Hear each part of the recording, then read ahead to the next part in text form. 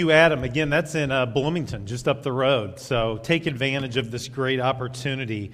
Grab your bulletins real quickly. There's a lot happening in the life of our church. I think I say that every week because there's a lot happening in the life of our church every week. One thing I want to really highlight this morning, the elder recommendation process is ongoing. Ernie talked about VBS, the ladies' retreat that's right around the corner. But Jim Kuntz is not with us today. His mother passed away on Tuesday evening after a very short battle with brain cancer. It was in late January that Margaret Kuntz was diagnosed, and they told the family to expect to have about 9 months with her, and they ended up having less than 2 months. So the visitation is Monday night in Morton. The funeral is Tuesday. And what I want to make reference to on the very back of your bulletin is the FCC shuttle will be providing transportation should you want to go with us to either the visitation or the funeral. The shuttle is going to leave at 5:30 Monday night for the visitation, 9 a.m. Tuesday for the funeral. I would love to have a large group from our church go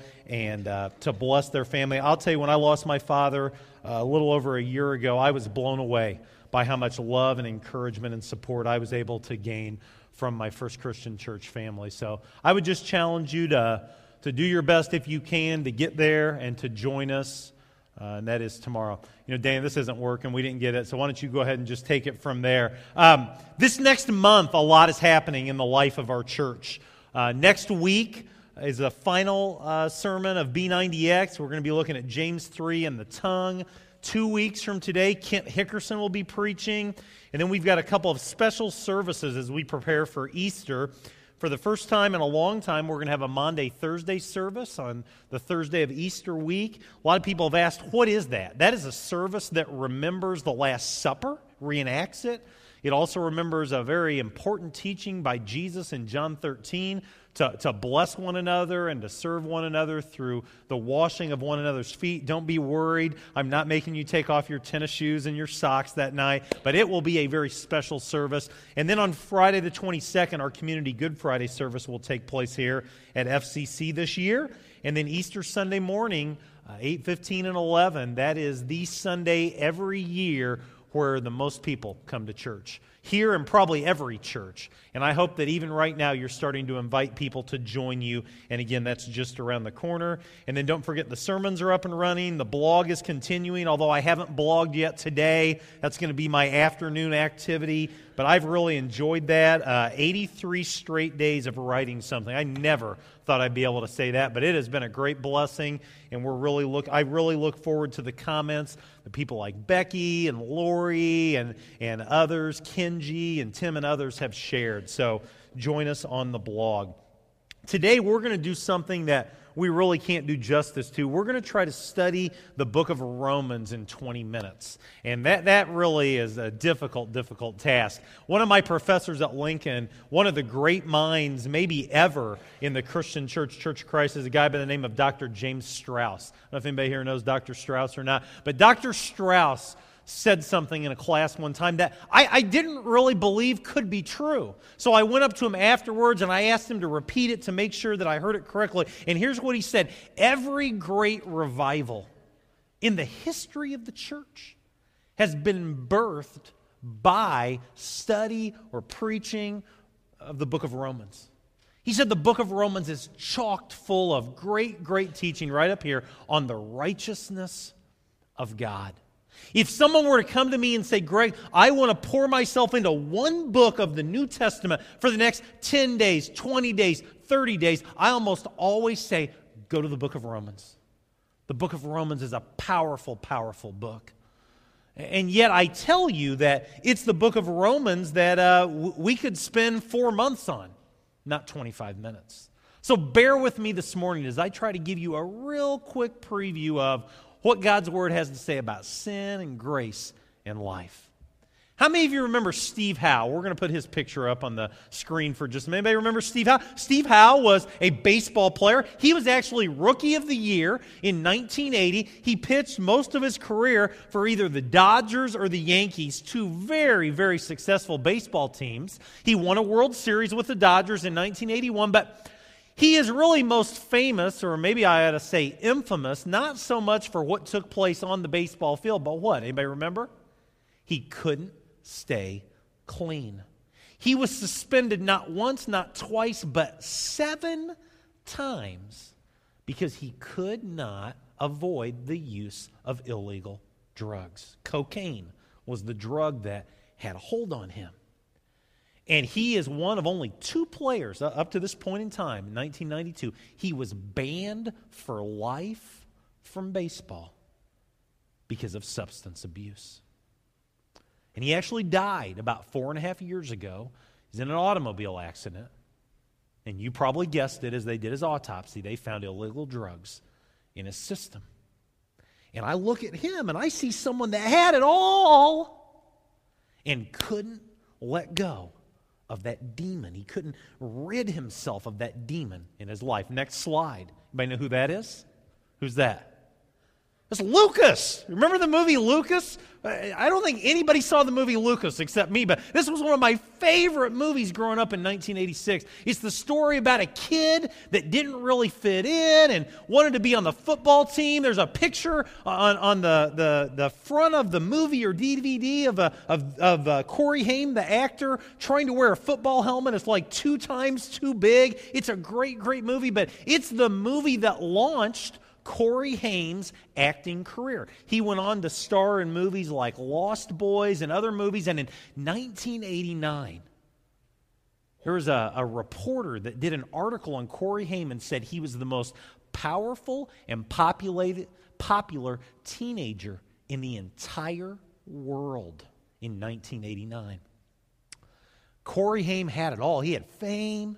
He made millions and millions of dollars, but if you've read his life story, you know that it was filled with great disappointment. It was filled with many, many problems. He was arrested many times, filed for bankruptcy, and actually, just over a year ago, he also passed away. Several different drugs were in his system. He couldn't avoid drugs. He couldn't let it go. That was the demon in his life. As I think of Steve Howe, as I think of Corey Haim, as I think of many people, I'm reminded of that popular poem by Craig Massey. He writes, 2 natures beat within my breast. The one is foul, the one is blessed. The one I love, the one I hate, but the one I feed will dominate. And so I start this morning with a quote. Don't put it up yet, Dane. Don't put it up. Go back. Here's the quote. I do not understand what I do. What a wretched man am I. And here's my question. Was that Steve Howe that said that? Was that Corey Haim that said that? Who was it that said that? Do you know? It's the Apostle Paul in Romans chapter 7. He said, I don't understand what I do. What a wretched man am I. Paul goes even more in depth where he says, the things I want to do, I don't do. The things that I don't want to do, I do. And he concludes in verse 24, what a wretched man am I. Who was Paul, by the way? The greatest missionary ever. When did Paul write this? Late in his life. And let me just say this. If the greatest missionary in the history of the church is asking that question, what about you and me? Have you ever felt like the Apostle Paul? Have you ever connected with Romans chapter 7 and you looked at your life and you looked at maybe what you can't overcome, that area of your life or areas of your life that seem to hold you down, and you feel like maybe you are Steve Howe or maybe you are Corey Haim, and you can't let go, and you can't get rid of it. Can anyone here connect with the Apostle Paul? I can.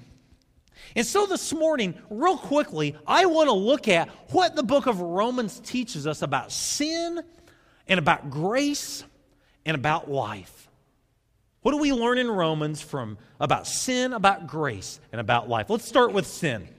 Well, the truth about sin is this. If I were to give you a very simplistic definition of sin, here it is. Sin is missing the mark. Sin is missing the mark. That's a very simplistic definition of sin, missing the mark. My wife is a math teacher. How many of you are in math class right now? Okay, if you're in math class and you go to math, and I don't know who you have for math, but you have 15 problems that you have to do, and you write down your problems and you turn them into your teacher, nice Mrs. Taylor, and she gets her pen out and it's red ink. She's either going to say the answer is right or the answer is wrong. 2 plus 2 is what? 4. 4 plus 4 is 8. If you write 4 plus 4 is 9, guess what? You're wrong. And the same thing is true in this big umbrella of the righteousness of God. The same thing is true. The same principle is true. You either live for the Lord or you don't. You either hit the mark or you miss the mark. And the first scripture I want to throw out on the screen for you this morning is a discouraging scripture in many ways. It's Romans 3:23, and it says that some have sinned and fall short of the... Is that what it says? What's that say there? All have sinned and fall short of the glory of God. I want you to think right now, who is the person in our culture? And that can be, the culture of right around our area, or maybe throughout our whole country, or maybe throughout the whole world. Who's the best person that you can think of that comes to mind? The person that maybe has done the most goodwill work, or maybe has preached the most. Who's someone that comes to mind? Someone who's just as good can be. Mother Teresa. That's a name that always comes up. And guess what? Mother Teresa sinned and fell short of the glory of God. And you know how I know it? I heard her talk about it. Who else? Somebody else. Billy Graham. Billy Graham is the preacher that we always lean on. That's exactly right. And guess what? I've probably listened to 10 different Billy Graham sermons, and I think in almost every one I've heard him proclaim that he is a sinner and he has missed the mark. Mother Teresa, Billy Graham, you and me, we've all sinned. We've missed the mark. We've fallen short of God's glory. Well, here's what you need to understand. Because of that, sin creates a separation from the Lord. If we let sin just kind of run rampant in our life and we do nothing with it and we're not worried about it and, well, I'm a good person and, we live in the age of relativism and I'll be my own God and I'll be my own judge. If we do nothing with our sin, sin creates separation from the Lord. If you didn't get anything else from reading through the Old Testament, did you not see how over and over and over and over and over again sin led to a separation from God's people with God the Father? Over and over again. And Romans 6:23 starts off very discouraging. It says the wages of sin is death. The cost of sin is death because you're a sinner. Because I'm a sinner. If we don't do anything about that, it leads to death. If I stopped right now, Ernie just walked in the back. If I just said, you know what, it's time for lunch, I'm hungry, my throat's scratchy, and I just said amen right now, this is a discouraging message. If we stopped right here, there's not a lot of hope. Sin is awful. We're all sinners. And sin leads to death. But the great thing about God's Word is that Paul didn't stop right here in the book of Romans. Verse 23, it said, Romans 6:23a, there's a second part of that. And that leads us to this talk about grace, this concept of grace. That's the second part of this message that I want you to understand today. What God's Word, what the book of Romans says about grace. Let's read on in Romans 6:23. The wages of sin is death, but the gift of God is eternal life through Christ Jesus our Lord. Christ Jesus our Lord. Sin creates a separation, and we don't like separation. Right now, my daughter is not in the state of Illinois. She is in the state of Florida right now with some friends, doing kind of a spring break week. Sent me a picture. They were walking on the beach last night. It's 80 degrees. I've got a sweater on. It was 25 degrees when I walked inside right now. I'm envious. But we're separated. And I love to see my daughter every day, give her a hug, give her a pat on the back, tease her a little bit. I'm not going to be able to do that for a week because we are separated. But I know that there is a time that separation will come to an end. When sin is out of control, that separation lasts forever. But God stepped in and said, you know what?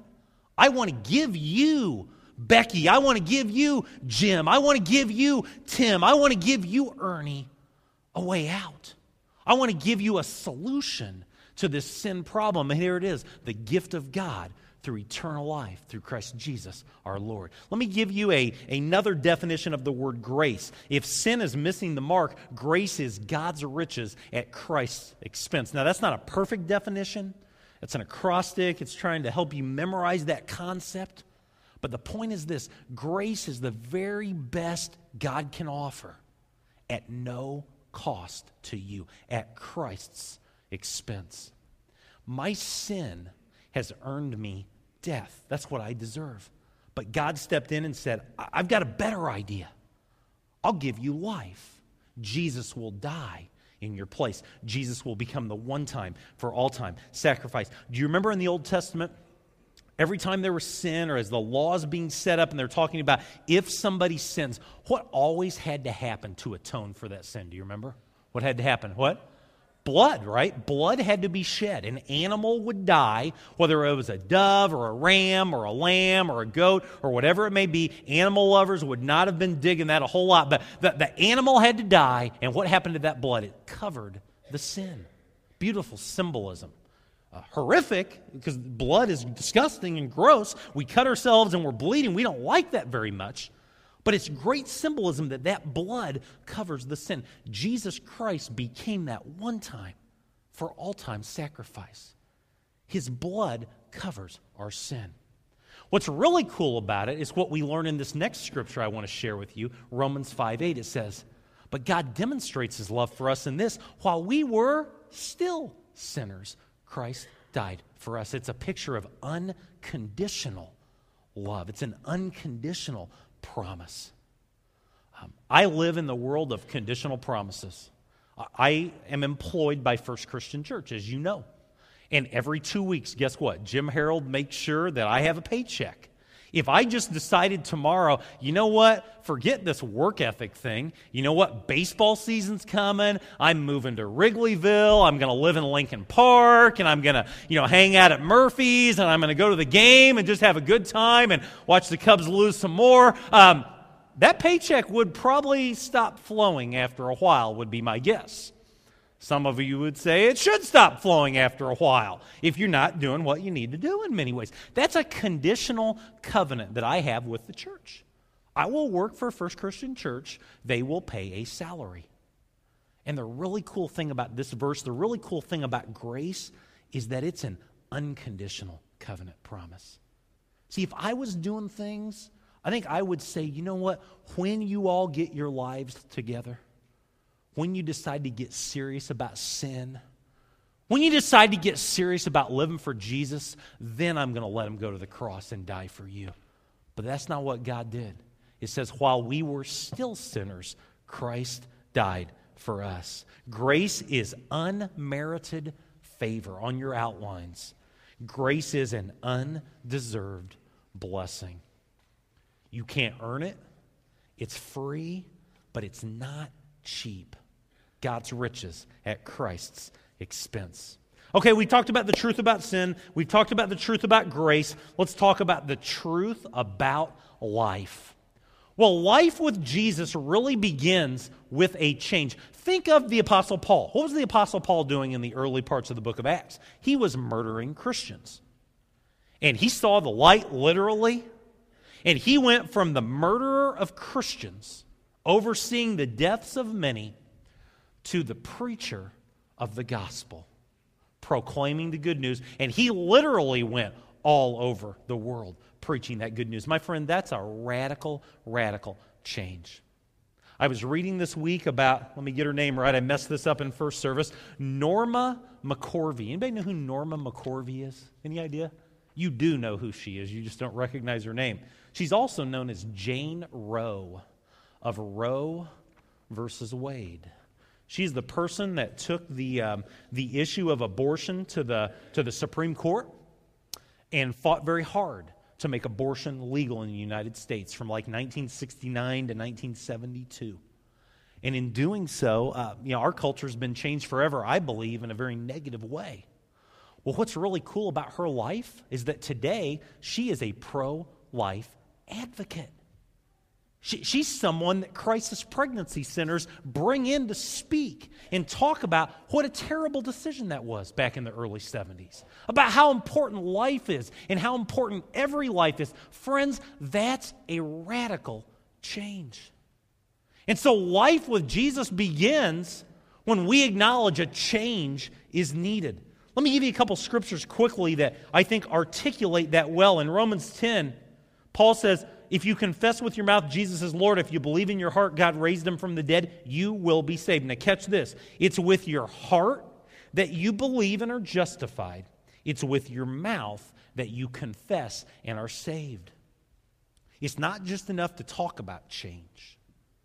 Change has to be something that's of the heart, on the inside, who you are in your innermost being. Life with Jesus does that. Romans 6 paints I think, a beautiful illustration of Christian baptism, the change that takes place in Christian baptism. Paul says, we were therefore buried with him through baptism into death, in order that just as Christ was raised from the dead through the glory of the Father, we too may live a new life. The burying of the old, the resurrection of the new life to go and to serve. Life with Christ, with Jesus, begins with the change. Life with Jesus also should be transformational. That's the second thing I want you to see. It should be very transformational. And the best scripture that really comes to mind for that is the first two verses of Romans chapter 12, where Paul says, I urge you, brothers, in view of God's mercy, offer your bodies as living sacrifices, holy and pleasing to God. This is your spiritual act of worship. And then he goes on and says, don't conform any longer to the pattern of this world, but be transformed by the renewing of your mind. Then you'll be able to test and approve what God's will is, his good, his pleasing, and his perfect will.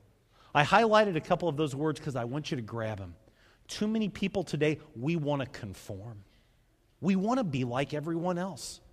We don't want to be an oddball. I have a bad habit, and I have some friends that when they travel with me, it just drives them crazy. I wave at everybody as I'm driving, and some of you know that. I do. I'm a waver, and my wife will say, "Who is that?" And I'll say, "I have no idea." Well, why are you waving at them then?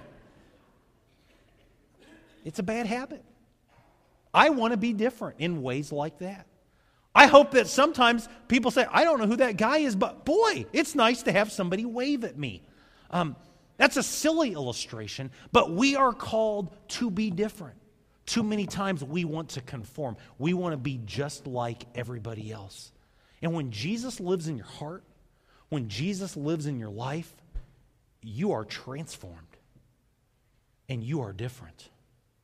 What would our community look like if we all grabbed this picture of transformation and we said, wherever we go, whatever we do, whatever relationship we're a part of, whatever problems come our way, we will live this transformed life. Can you imagine the impact? Can you imagine the difference we could make? Well, back to Romans 7. I don't know why I do what I do, Paul said. He said, what a wretched man am I. And you know, if you flip over to Romans chapter 8, it's almost like it's in a different book. You read Romans 7, and man, it is full of despair. And you turn to Romans chapter 8, and some of the most upbeat, positive, encouraging scriptures in all of the Bible are in Romans chapter 8. And I ask you this question this morning, this rhetorical question. How can Paul make that jump from despair to rejoice? How can he do that so quickly? I think I've got the answer. And I want to close this morning with just two verses from Romans chapter 8. Here they are. Paul said, if God is for us, who can be against us? And I think I would say it like this if I was him. If God is for us, who cares who is against us? If God is for us, who can be against us? And then he goes on. Here's where I think the answer lies. Christ Jesus, who died, more than that, who was raised to life, is at the right hand of God and is also interceding for us. Look at that last little fragment there. Jesus Christ is interceding for me. Jesus Christ is interceding for you. And so here's the point of this message. Here's the point of the book of Romans. Here's the point of the life and the ministry of the Apostle Paul. If you don't have Jesus, you have no hope. Now, that's not politically correct. Some people would say that's not very kind. Some people would say, how dare you? That's the truth of God's word. If you don't know Jesus, you have no hope. But if you know Jesus, you will know hope. Now, here's my challenge for us. And it's not just a challenge for March 27th. It's not just a challenge for the rest of this week. It's a challenge for the next 4 weeks, the next 28 days. 28 days from now, if you're here, there will not be any empty spaces in these pews. I've seen it every year at Easter. This auditorium will be chocked full. And people that I don't even know will come to hear one sermon probably for the year. And I stand before you today and I make a commitment that over the next 4 weeks, I'm going to do everything in my power, through the power of God, to try to make John chapter 20, Jesus' encounter with Thomas, come to life in a way that maybe it never has before for your life and for their life. But here's where your part of the challenge comes into play. Invite your friends. Get those little invitation cards that we have at the Welcome Center. Start leaving them with a tip at the restaurant. Give them to your neighbor. Give them to your daughter or your son or your mother or your father or your brother or your sister or your coworker. Do everything you can in the next 4 weeks to tell the good news of Jesus and to invite people to come and hear the good news. I would love to have the fire marshal. I don't know if I'd really love this, but it would be pretty cool to have the fire marshal say, we can't get any more people in here. It's all we can do. Friends, I want you to understand, and I'm almost done. It's almost lunchtime, but it's easy to just get compartmentalized in our life and just say, that 11 o'clock to 12 o'clock Sunday morning thing, it's good. We sing some songs. I give some money. I shake some hands. I drink a cup of coffee ahead of time and just to go on and just do life like we normally do. If that's all you're experiencing, man, you're missing out. This is my life adventure. I'll never do anything else if I have any control over it. And I want it to be your life adventure as well. I want you to have such a passion in your heart for Jesus that everyone in your life knows that you're a Christ follower. So for these next 4 weeks, let's communicate this message. No hope, no Jesus. But if you know Jesus, you know hope. Let's pray. God, thanks for today and the chance to study together. And I thank you for the book of Romans. What a powerful book it is. And we just did like the Cliff Notes version this morning, Father. But yet, even with that, there is so much power in your word. And it's my hope and my prayer that we as Christians will not keep this news to ourselves. That we will be your ambassadors.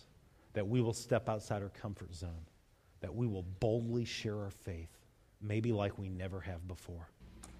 Thank you for Jesus. Thank you for the hope he brings. It's in your name that we pray. Amen.